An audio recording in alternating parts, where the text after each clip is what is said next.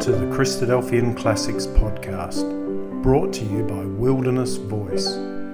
Principles and Proverbs by Islip Collier. Part 2, Proverbs. Chapter 1, Things New and Old. God has given instructions to his servants in many different ways. He's spoken at sundry times and in diverse manners, as the apostle puts it, and he has chosen very different instruments to convey the messages. The perfection of divine wisdom was revealed in a divinely perfect man who is to us wisdom and righteousness and sanctification and redemption. Divine wisdom has also come to us through very imperfect men who have been wisdom and warning. In many ways, the most remarkable example of divine instruction coming through a faulty man is in the writings of Solomon, the son of David.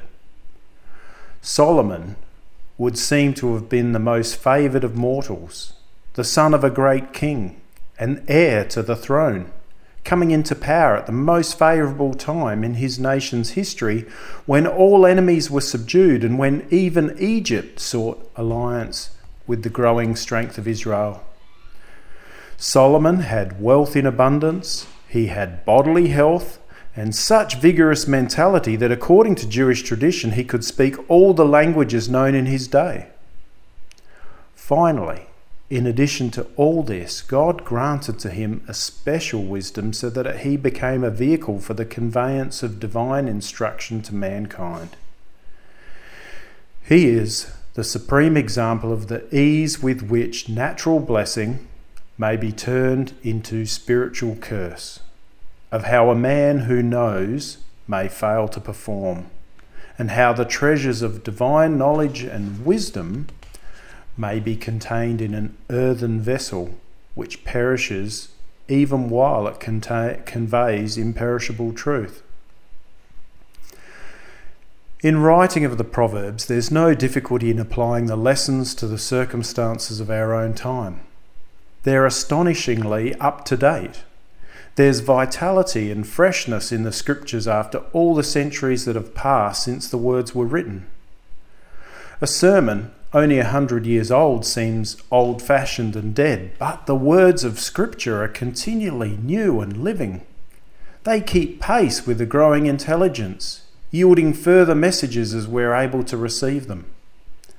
The dark sayings of the wise often seem perfectly clear and simple. They do not in any way obscure truth or confuse the mind of a reader. They are simple in the first message they yield, but that is not all they contain. The darkness is in hidden depths. The Proverbs are not intended merely for one class of reader or one grade of intelligence. Their appeal is universal. A wise man will hear and increase in learning, and a man of understanding will attain to sound counsel. Indeed, in this, as in so many human lessons, those who would seem to need the instruction least get the most out of it, while those who need it most refuse to listen. This incongruity is noted in the first chapter of the book. It is the wise man who hears and increases his knowledge. Fools despise wisdom and instruction. There is a fundamental truth regarding the human mind which everyone ought to know and which in all probability everyone will claim to know when once it's mentioned. We refer to the fact that the mind is so constituted that we are bound to learn gradually. Some can take the successive steps much quicker than others, but it is always by steps that we make any advance. The best way of learning, in fact the only satisfactory way, is in the manner of a child. It involves much repetition. We pass repeatedly over the same mental track, but each time makes it a little deeper, a little clearer, and perhaps carries it a little further. A man has so much in his mind that he may be able to put thoughts together much more rapidly than is possible for a child, but in this essential matter of forming really fresh impressions, our aptitude diminishes as we grow older. There is no such thing as sudden enlightenment, for we're not able to receive it. It is possible to concentrate a great amount of instruction in few words, but those few words are unintelligible to a man who is unprepared. We have heard lectures which would express a great mass of truth to hearers who were well prepared, but the only definite impression made on a complete stranger was a headache. Indeed, as we've often remarked, a book entirely filled with new ideas would be unintelligible as one written in an unknown tongue. Take a textbook regarding some technical matter that you've never studied and you'll make nothing of it. It may be an excellent book giving all the main facts that are known concerning the subject under review. It would be sudden enlightenment if you are able to grasp the meaning of all of it in a single reading, but that's impossible. If you want to understand it, you have to learn it in the ordinary way, gradually building up from that which you already know and with much repetition as knowledge is extended. In other words, you have to learn in the manner of a child. It's worthwhile to emphasize this truth, for so many people in later life, and perhaps especially in this generation, become impatient of instruction that might help them. Some teaching is rejected because it's new and they can make nothing out of it. Everything else is despised because it's old and they know all about it. With less aptitude for receiving new impression than was once theirs, they decline to pass with childlike interest along a well-trodden path of thought, and so they never carry it any further. This is not an age for serious reading. Millions of people with all the advantages of modern education pass through life without ever reading a single good book. They read a great deal of trash, and perhaps Macaulay's dictum is true that it must be a very bad book to be worse than no book at all. But this is only a negative recommendation. Much can be learned by good reading if the student is willing to learn in the manner of the inquiring and interested child, pleased to renew acquaintance with that which is well known, and anxious to understand that which seems new and obscure.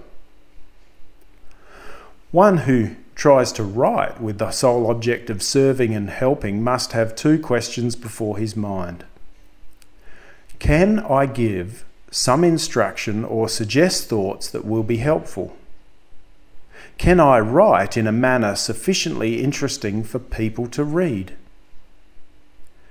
It's easy to do either of these things alone, but difficult to combine them. Yet the combination must be effected if we're able to achieve our purpose. The Lord Jesus suggested the right way.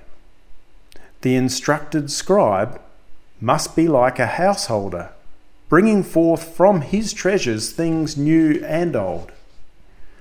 They must not be all new, or no one would understand. But if possible, some of the treasures must be new at least to some readers.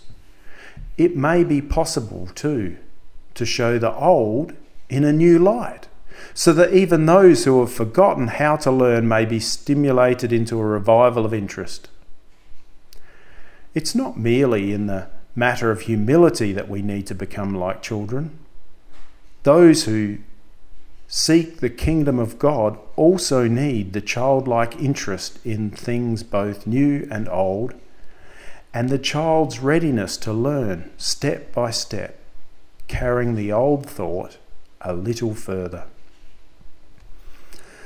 It would be possible to write of the Proverbs, taking everything that appealed to us in the order in which it appears and making such comments as might be suggested by thought and experience, but while such a method might present valuable instruction, it would be too disjointed and lacking in form to be interesting or helpful. Many of the chapters are obviously collections of isolated sayings with no aim at any consecutive thought. It is as in so many other parts of the Word. The lessons are given line upon line, precept upon precept, here a little and there a little. It is the honour of kings to search out the matter and put the littles together. A first really helpful exercise may be found in an effort to classify the Proverbs under various subjects. Writers would differ from each other in their chosen headings and probably would not make the same selection of Proverbs, but it's certain that any instructed scribe who makes this attempt at classification will find himself with material to fill a volume and with the wisest of sayings as a foundation for each subject. We have made a rough classification under the following headings: God, wisdom, fathers, companions, justice, mercy and kindness, speech, the heart, conduct, service, fools, strife, anger, pride, sloth, prosperity, general, special. This classification gives far more proverbs than we can deal with under some of the headings, and yet leaves over 20 that we've had to put under general and about 17 ranking as special. We hope to be able to present at least some of the thoughts suggested by this analysis, for they should be both instructive and interesting.